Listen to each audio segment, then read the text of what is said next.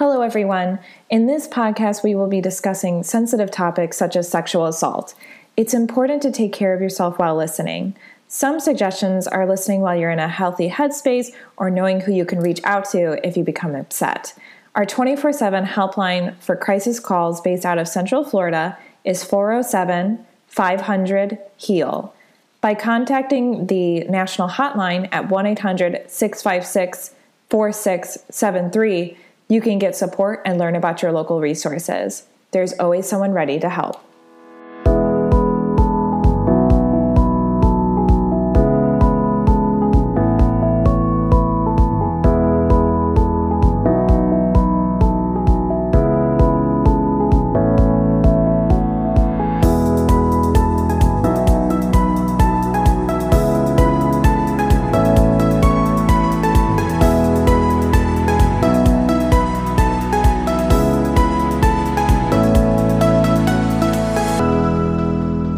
Welcome to the Victim Service Center podcast.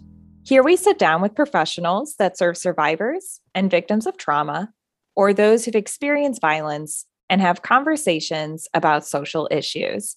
This week, we are talking about child sex trafficking. My name is Emily Mitchell. My pronouns are she, her, and I am the education coordinator at the Victim Service Center of Central Florida. With me today, I have Tomas J. Lars. Tomas uses he, him pronouns and is the founder and president of United Abolitionists, formerly Florida Abolitionists Incorporated, an anti-human trafficking organization that networks, facilitates, and creates preventative and restorative solutions to ending modern-day slavery. Tomas is also the co-founder and former chairman of the Greater Orlando Human Trafficking Task Force Incorporated, which is now known as the Central Florida Human Trafficking Task Force, and has 31 years of human services experience at the local, state, and national level, managing and starting nonprofit and public advocacy initiatives. So Tomas, thank you so much for being here today.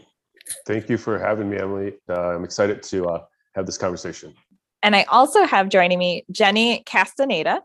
Jenny uses she, her pronouns and has been a victim advocate with the Office of the State Attorney for 9 years.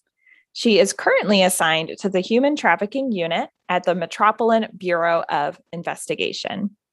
She graduated from the University of Central Florida in 2012 with a bachelor's degree in psychology and a certificate in victim advocacy.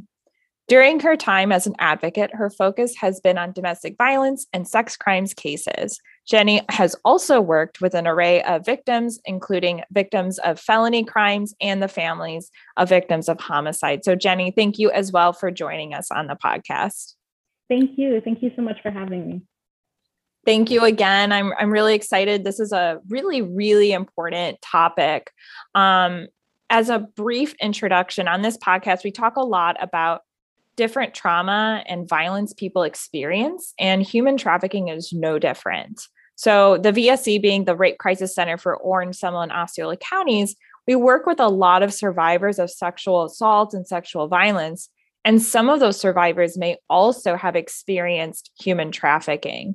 Human trafficking not only happens in the US and across the world, of course, but is also extremely rampant in Central Florida. Specifically, according to the Orlando Sentinel, Orlando actually ranks third in the nation, just behind Washington, D.C. and Atlanta for human trafficking hotline calls if you take into account its population size, which actually puts it ahead of places like Miami and L.A., which I think is really surprising. Human trafficking is also such a complex issue with different types. So today we are going to be focusing specifically on child sex trafficking, what puts places like Orlando specifically at risk for human trafficking, common misconceptions about this issue, how it is being addressed in Central Florida, and ways we can get more involved to help end human trafficking. So with that, to start off, could you tell me a little bit about your roles and how you work together? Well, my role with the Metropolitan Bureau of Investigation as a victim advocate is to respond with law enforcement on scene when we receive any tips from the hotline or local law enforcement about a potential human trafficking victim in the area. So I go out with the agent assigned and I provide information about resources available in the community. I conduct an assessment with them to see if they need any sort of shelter, basic needs, find placement for them. With a lot of minors, anytime we encounter a minor, there's a call to the Department of Children and Families for them to provide services as well. Crisis intervention and emotional support is my role in all of this, and also providing guidance throughout the criminal justice process. That's so important to have. And I always love hearing from victim advocates because your role is so crucial for survivors in their healing journey. Tomas, can you talk a little bit about your role? Sure. So I'm so thrilled at what Jenny shared, and as that's really specified victim advocacy there out of the Metropolitan Bureau and the State Attorney's Office of Judicial Circuit 9 here in Florida, because, in those beginning days, there was really not this type of victim-centered approach. And so thank you, Jenny, for that. My role is being in the movement from day one was really responding to those hotline calls. And at first it was going on stings and operations with law enforcement, specifically the FBI, and then the MBI, Metropolitan Bureau of Investigation, our local vice unit, and getting those calls at 2 and 3 in the morning that there was possibly a victim identified through a recovery or another operation or crime. And so my role has been, we established a 24/7 hotline. We've worked with the Polaris Project, the National Human Trafficking Hotline, since 2010. Any calls we receive for minors, we refer, as Jenny indicated, to the Florida Department of Children and Families Abuse Hotline on their maltreatment code as mandated reporters. And so my role is reporting that initial recovery and or identification of could be sex trafficking, labor trafficking, male or female victim, and then getting them to the right stakeholder. That's incredible. And I know that you've done so much in regards to the movement of human trafficking, and we'll explain a little bit why that's so integral, specifically for the community that we're residing in. But I'm really curious, Jenny, what made you get involved with ending human trafficking? So I started getting involved with victims of human trafficking when I had been an advocate for about 7 or 8 years. My focus up to that point had been in domestic violence and also worked some sex crimes cases in the Ninth Circuit. And I started going to trainings and conferences that discussed human trafficking, and just learned about this, something that was very new to me at the time. And it just started developing this passion for human trafficking, for the victims of human trafficking. Just realizing how much awareness was needed made me want to get into this work, and specializing in victims of domestic violence and sex crimes. With human trafficking, there's a lot of overlap in the dynamics of that victimization. So learning the dynamics and being able to work with both of those types of victims, and a human trafficking victim, you kind of combine those together. And so that really just understanding how much awareness was needed in this area, and such it's a very unique type of crime and a unique type of victimization, has made me develop this passion for it and wanting to learn more and more. Definitely. I definitely relate to the fact that I didn't realize how big of an issue it was, really, specifically here too. But once you start learning more about it, you realize, wow, this is a big issue. We need to be doing something about it. And Tomas, I'm a little curious. How did you get involved with human trafficking and ending human trafficking? Sure. So for many years, I was involved in child welfare and the prevention of child abuse. And in 2004, on a trip to Washington, D.C. After a federal grant we received through the United Way. I was invited to, at that time, U.S. Senator Sam Brownback from Kansas weekly staff meeting. And this was July of 2004. And so he was introducing his staff, coincidentally, that day to the issue of human trafficking. And you can imagine the awareness or consciousness in 2004 on the issue was very little. If anything, we thought it was just overseas, right over there, and not here in our own backyard. And so that day, hearing about the Trafficking in Persons report that our State Department issues every June. So that was the 2004 edition. And I was beside myself to find out there was modern day slavery. In fact, I started really connecting the dots of in child welfare of the kids that were being sold by their parents for drugs, that it was actually human trafficking.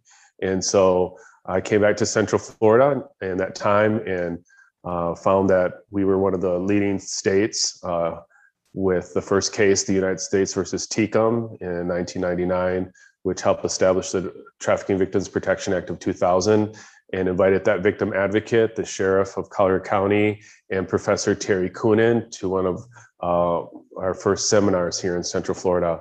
And that was the beginning of my journey. That's incredible. I think that what you said is absolutely true. We have this idea that it's, happening over there, which would be bad enough. But I think that us realizing, oh, wow, it's actually happening here. And you brought up a good point where, we maybe as a society don't even know what is human trafficking. So how would you define human trafficking, and are there different types, and what are the types? So I would just say, first of all, that, as you know, Emily, in working with sexual assault victims, it's kind of the same. I see that history, right, repeats itself, where what we thought of sexual assault victims years ago, right, that what did you do to provoke him, right? And that was such an inappropriate question of being raped, right? What did you do? Or of domestic violence, right? What did you do to provoke him? And there was such a misunderstanding of those issues. And so with human trafficking, there still is. And there needs to be a lot of education that person does not choose to be victimized or exploited, right? Even if it doesn't matter if they voluntarily went to a strip club to strip, they went to strip at a strip club, not to be raped brutally and controlled in force, fraud, and coercion. And so just that understanding and those layers, right, of vulnerability, exploitation, and understanding that, I think, is the first step to knowing what human trafficking looks like here. Definitely. Thank you for shedding light on that. Yeah, that those victim blaming questions are absolutely inappropriate and really harmful to survivors. And I appreciate you bringing that up. Jenny, I don't know if you had any specific definition that you wanted to share as far as how you define human trafficking. Yeah, I think overall, I would define it as the crime where a person is coerced into providing labor services or engaging in commercial sexual acts. Because like you mentioned, there are a lot of different types of human trafficking, sex trafficking being the one that we're focusing on today, but there's also labor trafficking and domestic servitude and other types of human trafficking. So it's the crime where any person is coerced by the use of force, fraud, or coercion to provide services against their will. And there are a lot of different ways. One of the myths is that victims are not free to leave, or that they are completely confined or physically being held against their will. But a lot of times the way that they're being held is by psychological manipulation. And that is a huge, huge thing that we see a lot with victims. Absolutely. And can you just give like an example? Because first off, yes, whenever we see human trafficking online or, awareness events or anything like that, a lot of times we do see like bars or chains or something. Mm-hmm. And I can totally see how that would perpetuate that misconception. Can you give like an example of what that psychological harm can look as far as, what have you seen? Yeah, well, traffickers are very good at grooming, and they know exactly the population or the type of, let's say in this case, like children. When they target children that are in the foster care system. They target children that are homeless, children that don't have good connections with their parents. And they give them exactly what that child needs: basic needs, food, shelter. And then they give them all the emotional needs. They give them love and support, or what looks like love. But really, it's a way to start to groom them to be able to later control and manipulate them. There might be, the use of threats towards family members that the victim cares about, or any family, friends, anything like that. There are use of, if you don't do what I tell you, I'm going to kill them. I'm going to hurt them. If you don't do what I tell you to do, I'm going to tell everyone what you've been doing. And sort of victim blaming and threatening to expose them. And so there's a lot of that sort of manipulation of, expecting loyalty from these victims, and there being consequences when they're not being quote unquote loyal. Absolutely. While you were talking, I know that you were talking earlier, the overlap of domestic violence and this issue. I'm starting to see like the power and control wheel here, the emotional manipulation. Absolutely. And the grooming with like child sexual abuse and things like that. It's all connected, right? And that's why it's so integral that we like work as partners in this community. I'm so like grateful for our partnerships because you can see how they're all kind of connected. And you mentioned children. So that's really who we're going to be focusing on today. So Tomas, do you happen to have like a clear definition of exactly what child sex trafficking is or what it could look like? So one of the things that has been cleared up recently, and part of it is in the Florida Safe Harbor law, and also just in really recent legislation here and nationwide, is that a child cannot consent to sex trafficking, sex work, prostitution, etc. And so before, what had happened in those early days, I remember when I would get called by FBI or MBI, we would, on a recovery for a 14-year-old on Orange Blossom Trail here in Orlando, guess who ended up going to the juvenile detention center that night? It wasn't the buyer or the trafficker, it was the victim. And so they were being re-victimized, a whole criminal sheet started on them, right? And we know what that can produce as a consequence. And so for those, what we refer to domestic minor sex trafficking, or CSEC, right? Commercial exploited children, exploitation of children. Those two things there does not need to be proven the force, fraud, and coercion as we do with those who are 18 and over that are victims of human trafficking. Just the fact that they were being exploited in sex trafficking, for example, they're automatically a victim of human trafficking. So it could be parents selling their kids for drugs, a pimp prostituting someone, or exploiting them online, etc. Wow. Thank you for shedding light on that history too. I had no idea that was, where we were coming from. So I'm glad that changes have been made. Absolutely. Absolutely. It was such an injustice that was occurring. Definitely. And, I think another term that I wanted to bring up too, is that, there's a difference, right, between human trafficking and smuggling. Is that right? Yes. That's a big misconception. A lot of people will think that human trafficking is the same as smuggling. So I'm glad we're talking about this, because there is this misconception, maybe because of the media and movies and things that we see, that smuggling is the only way of human trafficking. And so when we talk about smuggling, we're talking about an offense against the U.S. border. When we're talking about human trafficking, we are talking about an offense against a person, a human being, a violation of their human rights. And so the focus of smuggling is transporting, harboring of undocumented people. This is where we see like the labor trafficking, things like that. The focus of human trafficking is the coercion and exploitation of a human being. So that's the big difference. I appreciate that definition and that difference that you highlighted there. I think that's so integral because, there's so many misconceptions about this. And I know earlier on, we kind of were referencing that Florida is a huge state where this is happening a lot.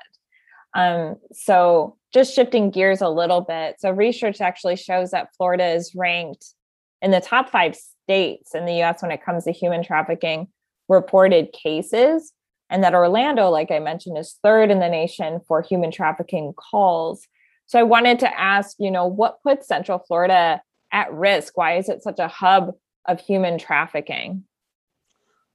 So I would say, Emily, that first of all, just kind of building on what Jenny said, that we're not even scratching the surface of identifying victims of sex or labor trafficking, because we know that only a small fraction reports, right, of any crime or any exploitation. And that is exacerbated by the confusion of smuggling or what they call, quote unquote, illegal immigration, which we like to refer to as undocumented workers. Most of the labor trafficking cases I've worked on here in Florida were legal workers under a guest worker visa, H-2B, H-2-1 or visas and or student visas. And so folks are here legally because Florida is an open state and really welcomes foreign-born businesses and workers. And yet there's not an accountability to look at the supply chain or who's getting the contracts right from that third party. And so this is a really systemic, broken, dysfunctional system that we now see as well with our immigration debacle.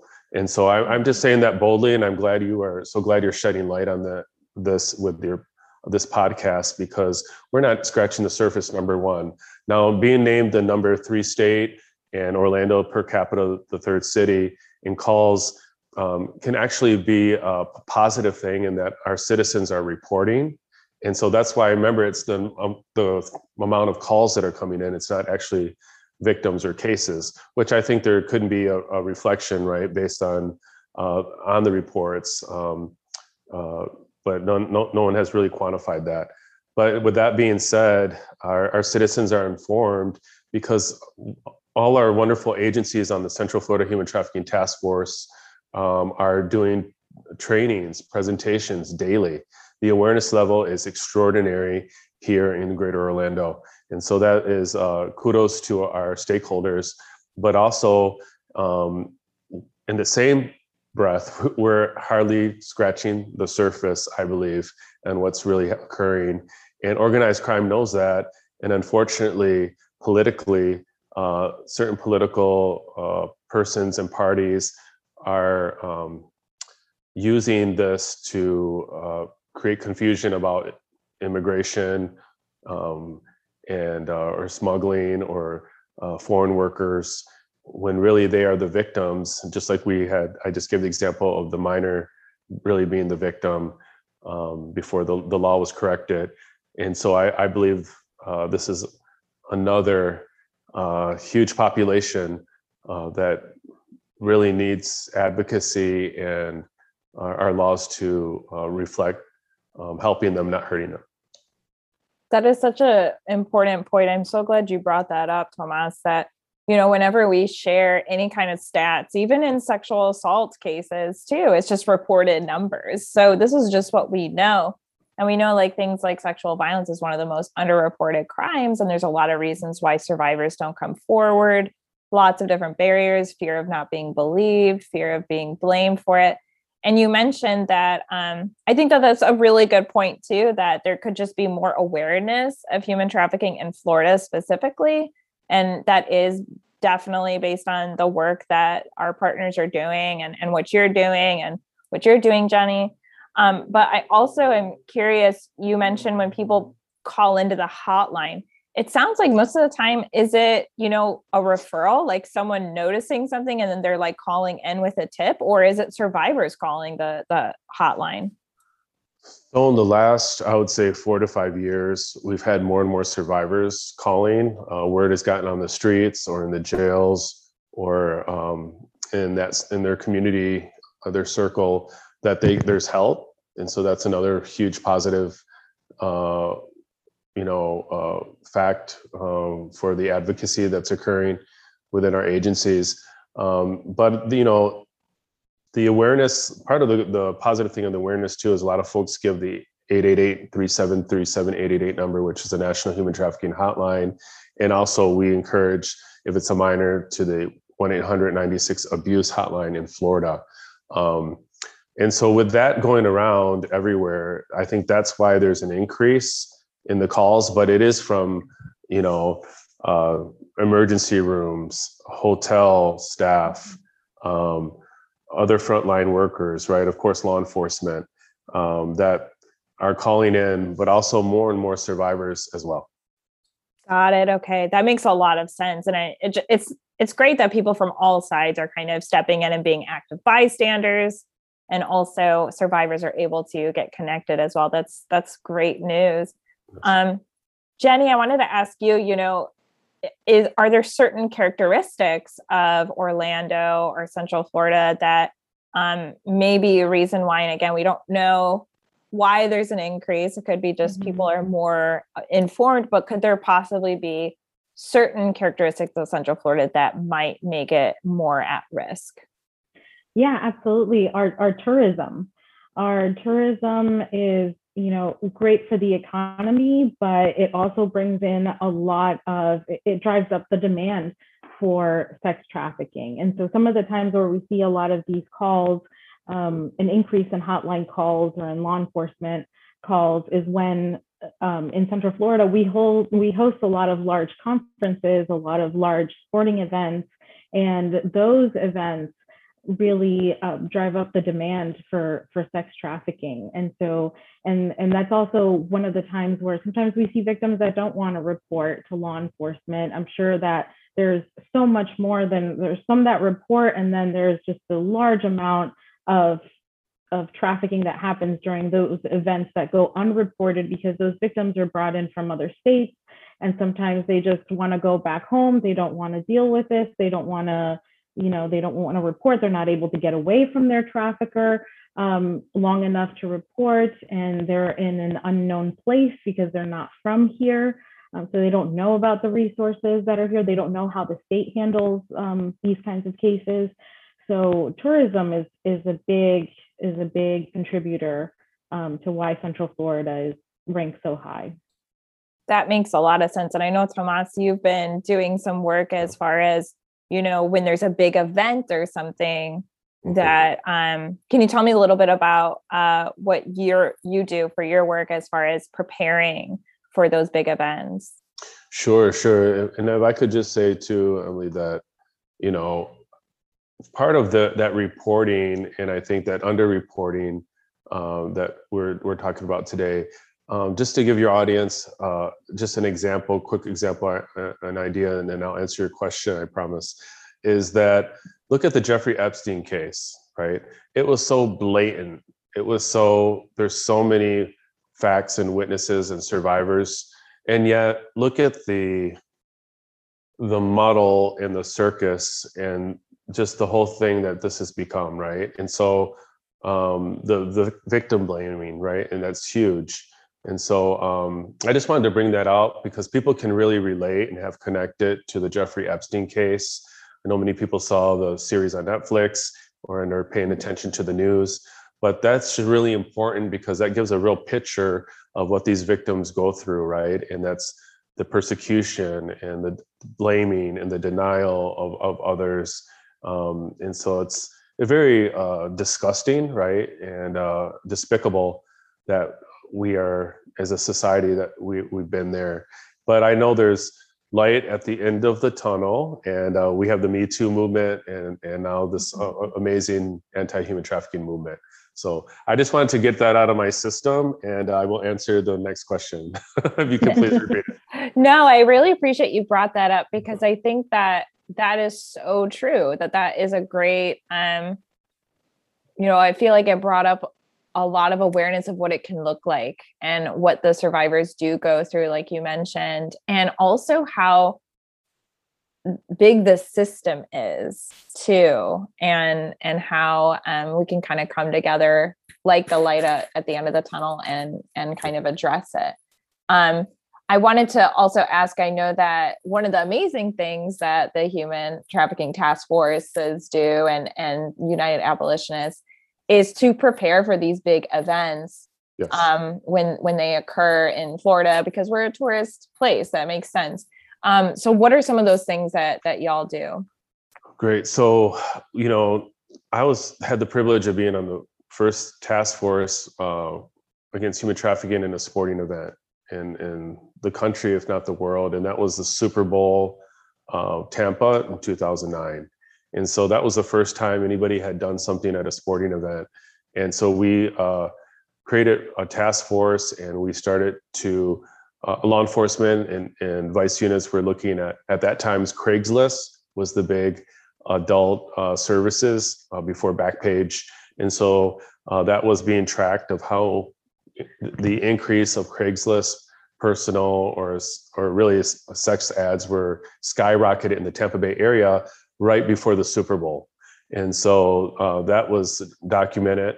But also we, as a community of advocates, we went to all the businesses around the Super Bowl stadium there in Tampa, to the restaurants, hotels, and the adult venues, because there's a lot of strip clubs there.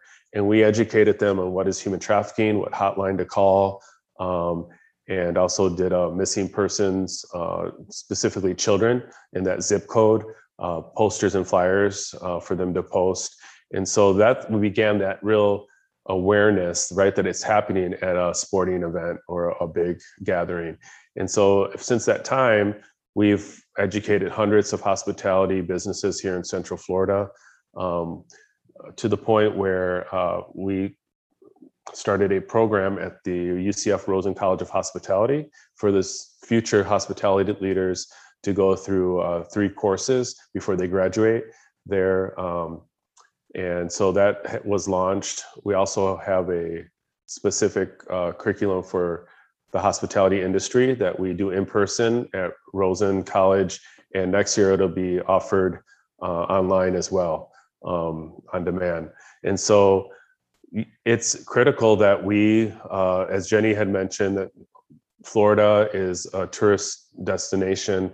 And unfortunately, with a lot of the good fans or families come those rotten apples, right? So we have to address it, and it could be a convention, it could be a sporting event, it could be any type of large festival that folks come in that want to be involved with nefarious crimes. So that kind of give it a history is the importance of it. And we know this is global, right?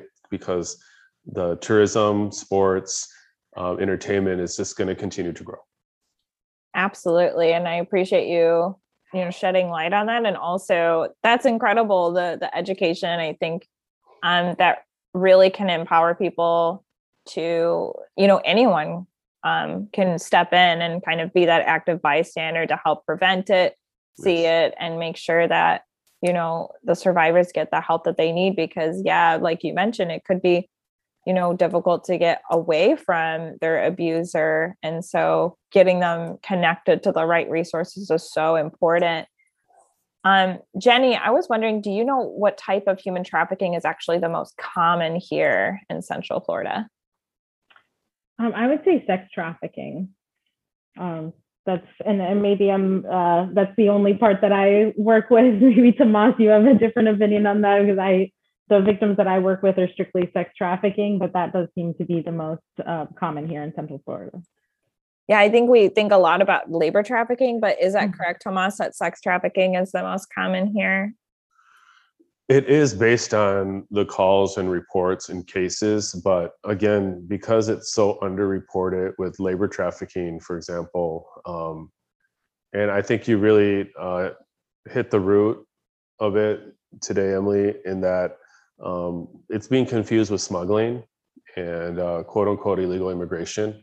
And so, those are just illegal people, right? It's almost like they deserve to be exploited and punished. They're here illegally. And so I do believe we know globally labor trafficking is bigger than sex trafficking. But here in Florida, we really don't know because so many are in the shadows. They don't want law enforcement involvement, right? Which would be Homeland Security mainly, or the FBI for those foreign workers specifically. And I just think in labor, even the child labor that occurs, there's bogus sales traveling crew here in Central Florida that's been exploiting minors for a long time. And, the way they get around that is they have a fake nonprofit. The kids, they buy dollar store items that go to house and asking for donations because they're going to get a scholarship or their dream trip to Disney or Universal. And it's actually, these criminals are actually exploiting these kids. They get the parents or the guardian to sign a permission slip so they can do it after school or during the summer. So when it went to any of our courts, the judge said, well, the parents gave consent and they're just, it's kind of like the after school Boy Scouts or Girl Scouts, right? Selling cookies. And it's really not that. There's such a misunderstanding, but they're getting away with it because now they know getting the consent of the parent or the guardian was really a wall, right, of defense. So they couldn't be sued or get in trouble. So it's these type of things. And to say all that's labor trafficking of children, is to say that it could be bigger than sex trafficking, but we don't know. I think what we do know is that there is a demand for sex trafficking of minors and adults, and that's what we're seeing here in Florida. Got it. Yeah, that makes a lot of sense. Again, it seems like there's just, I wish that we could have more stats, honestly, but I'm seeing that as like a really big barrier here. I think we were talking a lot about misinformation and misconceptions. Is there a spreading of this misinformation of what human trafficking looks like? Like you mentioned, Jenny, a lot of times people think of it as like physically constrained, but actually it could be a psychological control. I'd like to kind of know, like, what is the reality? We talked about Jeffrey Epstein. I don't know if there's anything else, but what does it really look like? And how is the media furthering this misconception? How can we stop this spread? Yeah, the Metropolitan Bureau of Investigation does a lot of presentations, some of the presentations that Tomas was talking about. And in these presentations, we always like to mention the movie Taken, because it is the movie that people, I think, first learned about, what the term human trafficking.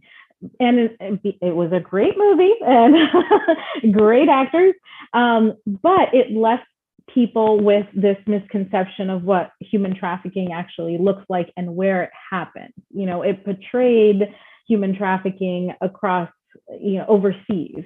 And when really this happens right in our own backyard. And something that we had talked about a little bit before is just sort of changing the narrative of, for the longest time, we just talked about prostitution and just women being prostitutes. And saying, well, it was considered a victimless crime. There was someone, it was something that happened between two consenting adults, and there was no harm done. There was, sort of the assumption that the victim wanted to do what they were doing.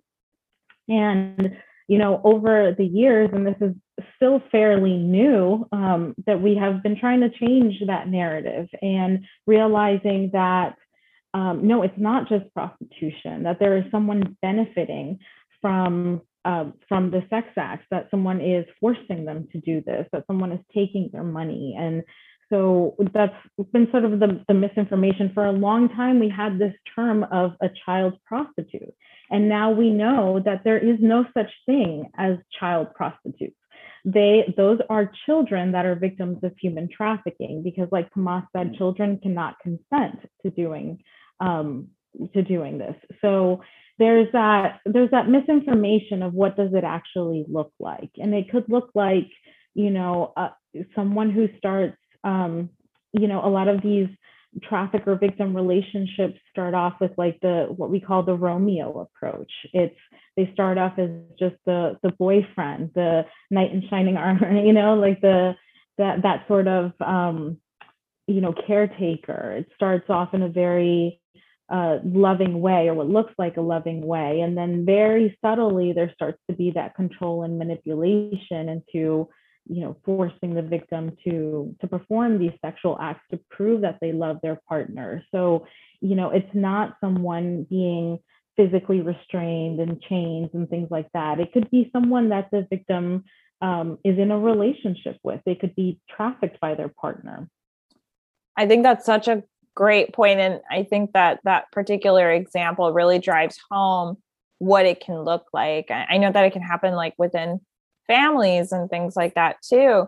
I think that when I hear about human trafficking, it's almost like, be careful, someone might, take you away right off the streets. Is that like a common misconception too? Right. Absolutely. The creepy guy in the white van is the common thing that, is the big misconception, that there is this creepy guy in a white van driving around just picking up children. And it's not really the way that it works. Not to say that kidnapping couldn't be a part of it in some cases, but it is very rare. It's mainly with the control and the manipulation and the grooming process. So it's a little bit different than what people think. Yeah, I think we're starting to see like it's much more complicated than many may realize.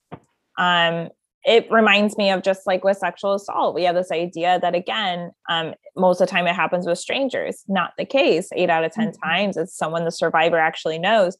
So when we talk about like preventative strategies of like, stranger danger and all that stuff, it can actually put people more at risk because they may not see the signs in their relationship of, oh, wow, this manipulation, and then moving into a human trafficking scenario as well. So I really appreciate you breaking down that misconception. Remaining confidential, of course, Tomas, would you be able to share some, case studies that you'd like to uplift to kind of highlight some of the common forms of child sex trafficking? Well, I remember a case here in Central Florida that MBI actually investigated. And in those early days, I don't know if you knew this, Jenny, but I was the first advocate at MBI. I didn't know that. So it wasn't, it was a very special arrangement because I was not hired by any of the entities on the payroll of MBI. We had, I was the first law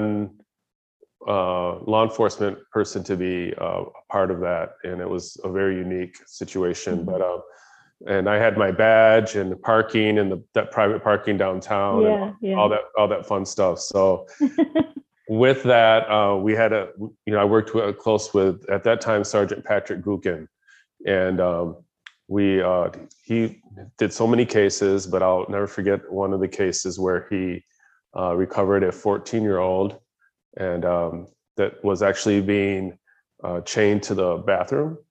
And so this was, again, like Jenny said, a very rare where they're actually chained, or that's just a small percentage. Yes, there are kidnappings. Yes, people are chained, but it's a very small percentage of what we see in the whole umbrella of human trafficking. But this particular girl was, and she actually escaped naked into a neighborhood, and thank goodness a neighbor let her in. But I'll never forget that case because, she's just a little girl, right? And just to see her when she was not in her makeup or the adult clothes, that little girl. And at the time that U.S. Courts case, it was, a federal case, and just to see how the transformation of her, and she was staying at one of our safe houses for minors here in Central Florida, and her favorite team was the Magic. So we got them all the players to sign a basketball for her. And so those were little things that seem, but they're huge, right, to that child. And so that trafficker ended up getting, I believe, 12 years, which was not enough for exploiting her. And there was a bunch of folks involved. And a lot of times too, Emily, that people don't realize the person who drove the car, right, who recruited, who harbored, all those are in the law of being considered part of the trafficking crime and are convicted and sentenced. And so there was a whole group of them, and they all got different years. But, just to walking through that case was, every case is, how do you say it? It leaves an impression, but particularly this case of this, little girl literally chained to a bathroom and just let out to have sex with the Johns or the Byers, really left a huge life-changing impression on me. Absolutely. I really appreciate you sharing that. That's absolutely heartbreaking. I'm really glad that she was able to get the help that she needed. And it's just, again, shocking that this happens at all, let alone like in our backyard, like you mentioned. I think one of the things that we can do, like you mentioned, as far as education, you work with hospitality individuals and other individuals, in the tourism industry and beyond, is for education, right? To see the signs of that a child might be experiencing sex trafficking. So what are some of those signs, and what can we do as, concerned citizens if we see them? I think school officials are so important. Teachers and just in general, school officials are so important because they are most likely the ones that are going to first see any sort of signs. If for some reason, parents haven't been able to detect any of the signs, school officials would be ones that would. And so any changes in school attendance, a lot of these kids are missing a lot of school. So that is a big red flag, is just not showing up to school. Or when they show up to school, their appearance has changed. There could be signs of physical abuse, unexplained injuries, things like that the child doesn't want to talk about. Sometimes one of the signs is that they start showing up with things that a child cannot afford on their own, like expensive purses or cell phones or, prepaid Visa cards, things like that, where we should be wondering, where did this child get the money to get that stuff from? And that is most likely things that the trafficker is using in the grooming process. There could be, new tattoos as a way of branding a victim that belongs to a particular trafficker. There are certain tattoos that they want their victims to get as a show, like to brand them. There could be, just a change in behavior overall is a big red flag. Teenagers are going to be teenagers. There's going to be mood swings and things like that. But we're talking about the drastic change in behavior. A teenager that used to be very open may now be very shut down, isolated from their family, isolated from their friends, things like that. Those are indicators that something might be going on. Definitely. I appreciate you saying that. It's very similar to when we talk about prevention for child sexual abuse in general, where, seeing these big, severe changes, like you mentioned, maybe a straight A student is now flunking and not showing up to class, things like that. Right. With that, if someone does see these signs, what can they do? Should they call a helpline? How can they approach the child? Yeah, absolutely. They can start the conversation with the child, and keeping those lines of communication open is a big helpful thing to do for kids, just so that they know that they have someone to talk to. Not approaching a child in a very non-judgmental way can be very helpful. But yes, anyone, teachers are mandatory reporters, so making a call to the Department of Children and Families is a must. Anyone can make that call. Anyone that comes across a child that they suspect some sort of human trafficking happening or any sort of abuse happening can call the Department of Children and Families and make a report. They can call the hotline and make a report as well, so that those get to the appropriate law enforcement agencies of where the child resides, and then we can investigate and provide services. That's awesome. Yeah, I appreciate you saying that anyone can do that, because really, that's what really being an active bystander is all about. We all should be empowered to step in if we're noticing something. Right. But with that, if we do want to help, is there anything that we should be mindful of to avoid making things maybe more dangerous for that child? Or is that not is that a misconception too? I would just say, to let law enforcement do their part. Sometimes we get people that want to get involved or get justice for themselves or take charge of an investigation. And really, the best thing that anyone can do is just report to the appropriate agencies and let law enforcement do their part to safely remove that child. DCF has protocols and procedures to safely remove a child from a situation. Law enforcement does too. So to let the people who are trained to do this do that job. Definitely. Yeah, that makes complete sense. Mm-hmm. Tomas, we talked a little bit earlier about reporting and some barriers that survivors may face. Do you have any other specific barriers that you want to kind of highlight as far as, when it comes to reporting or seeking help? I think that that's why training is so important too, especially first responders, law enforcement, or any professionals, because the time that they may see somebody who they either want to self-identify and or there's suspicion of trafficking, calling the correct stakeholders. Again, for minors in Florida, we call Department of Children and Families hotline, but I think a lot of times it's not seamless enough. And so, for example, I was talking to a certain agency earlier this week, and they called 38 different entities before they found the right one.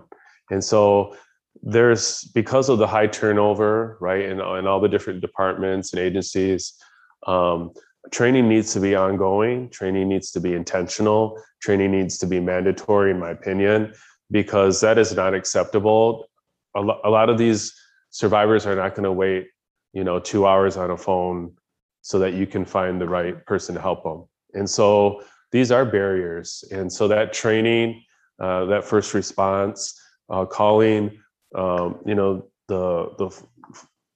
Florida Department of Children and Families hotline, or Polaris, or one of the advocates in our task force is really the best way to get that victim survivor help. Definitely. And just to kind of highlight the training that you already kind of mentioned, working with people in the hospitality industry and law enforcement, of course, and all of that. And as far as talking about signs and next steps, we have a first responders training for sexual violence, for example, who to talk to, what's the next step, because coming at from a survivor lens, waiting 2 hours to get connected to the right person, that's just not realistic. That's awful. And no one, again, we talked earlier about re-victimization and all of that. So it's super integral. I love, thank you so much what you both do as far as educating, the Central Florida community and beyond, as well as, the amazing efforts that you're doing in Central Florida. I think we've highlighted those as well. And speaking on, I know that you come from a domestic violence background, Jenny, and me coming from like a sexual assault lens, we child sex trafficking, just like domestic violence and sexual assault, are huge issues that affects communities as a whole. And yet, unlike domestic violence and sexual violence, which have their own, official state board that certifies centers, there isn't one for human trafficking. So I'm wondering, why do you think that is?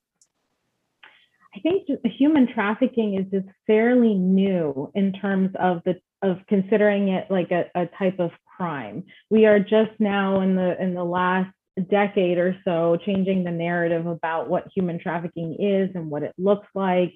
And I think it's very new, but it is absolutely needed to get the same attention as domestic violence and sexual assault. But I think one of the issues is just that as a society, as a community, we are just now learning on what human trafficking is, what it looks like, what it doesn't look like, and we are learning what the needs of the victims are. Definitely. And, what makes human trafficking different from sexual violence and domestic violence? So I think the way I look at it is it's not so much what's different, it's more so like how it overlaps and how it's similar. I think it's just, someone once explained it to me that human trafficking, and I'll never forget the way this was explained because it made perfect sense, that human trafficking is a combination of domestic violence crime, a sexual assault crime, and an economic crime, all in one case and one victim. It's all of those things. Victims of human trafficking are far more likely to be victims of sexual assault. And we talked a little bit about the dynamics of domestic violence and the grooming and the control, and all of that plays into the victimization of victims of human trafficking. So there's just a huge overlap in terms of power and control and the exploitation of the human being. They're very similar. I really appreciate you sharing that, because it is like a light bulb moment when you explain it that way, bringing in the economic piece to it. That is so important. And that really kind of helps us better understand this particular crime. And you mentioned we're just learning about the needs of survivors of human trafficking. And so I'd like to ask, what are those needs and what are those services out there for survivors that are helping meet these needs for survivors? Sure. So there is resources, but they're very limited, and that's why we really try to focus on victims of human trafficking. Right? We get a lot of calls on the hotline for those that are sexual assault, domestic violence, and/or child abuse, and so we refer them as soon as we are able to do a short assessment to those hotlines, right? So I've here in Orlando, Harbor House, Victim Service Center, and/or the Department of Children and Families. And so those resources are limited. And, for example, one of the things we started 9 years ago was a recovery backpack drive. And so when we were going out on those stings on OBT and iDrive, we knew that sometimes they only had the clothes on their back, right, when they would get out of a situation. And so we started backpacks with hygiene, basic needs, clothes, and just really wanted to give them something, whether they were going, somewhere temporary or a shelter, to have something, right, for their own dignity and hygiene. And so that is very popular. It's been going on for 9 years. It continues to grow. We give those out to law enforcement agencies, child welfare, and other frontline workers. So the resources are, as we were just doing this podcast, I got two messages, one from a survivor and one from a survivor leader needing resources. And that's very common, where I'll get 5 to 10 a day requests through United Abolitionists for something that the survivor needs. It could be a recovery, or it can be ongoing. And so we tapped into our faith communities, our many businesses that want to give back. And so we've never really had to pay for a backpack. Somebody has donated it, a gift card, an Uber or Lyft ride, for example. And we just continue to build on those community resources. And that's where the community, I think, Emily, can really come in, whether it's a church, a synagogue, a mosque, or a civic group, is they may not be on the front lines like myself or Jenny or law enforcement are, but they can give that backpack, that gift card, that counseling stipend, right, for that survivor. I'm so glad that you brought that up, because I think as I'm listening to this, and I'm sure as many people are listening to this, they're like, what can I do? How can I help? So if they want to get involved, where can they go, and how can they make those donations, or where can they learn more about human trafficking? Sure. So we've been able to be a real resource to MBI and the state attorney's office and some of the other governmental agencies, because they can't give survivors gifts, right? They'll be eaten alive in the if there's a court case from the defense, and so we are able to be that entity. And so anytime one of these agencies needs something, they call us at United Abolitionists. People go to our stophumantrafficking.com website or reach out to us on social media. And we are, if we have it, we will give it. If we don't, we'll find a resource or have a generous donor work directly with that agency. And so, please contact us, stophumantrafficking.com, or on we have, Facebook, Instagram, Twitter, LinkedIn, so that we have given, even in the midst of the pandemic, a very significant amount of resources out to the community. That's amazing. And I know that you do a lot of education too, of course, that we were mentioning. Can anyone kind of like take a class from you, or Yes, our next class, and it's going to be the last one of the year actually because of the holidays, is Monday, November 22nd. At 6 p.m. is our class in person at Rosen College of Hospitality. And it's really a 101 class that we offer there. It's a 2.5 hour, it's $40, but I always bring a panel of experts in the different areas to train with me. And so that's someone wants to learn about the issue or how to get involved, they can come to that class. That's awesome. And do you ever do virtual? We do. We've been doing the last 19 months on Zoom, folks that want to be trained. And I think the only blessing of COVID-19 was we've been able to learn how we can reach a global audience. So there's people from all over the world in the country that are getting trained now via our Zoom channel. And so that's great because we want to spread the word and duplicate the best practices that have been created here in Central Florida by our amazing stakeholders. Absolutely. I can't thank you both enough for all that you do and for being on today and spreading awareness about human trafficking. I definitely learned a lot from both of you. But before we sign off, is there anything you'd like to say to the survivors out there who may be listening, or anything else you'd like to add that we may have not addressed? I think to the general community, it's up to us in the community to stop human trafficking. And I'll go back to if you see something, say something.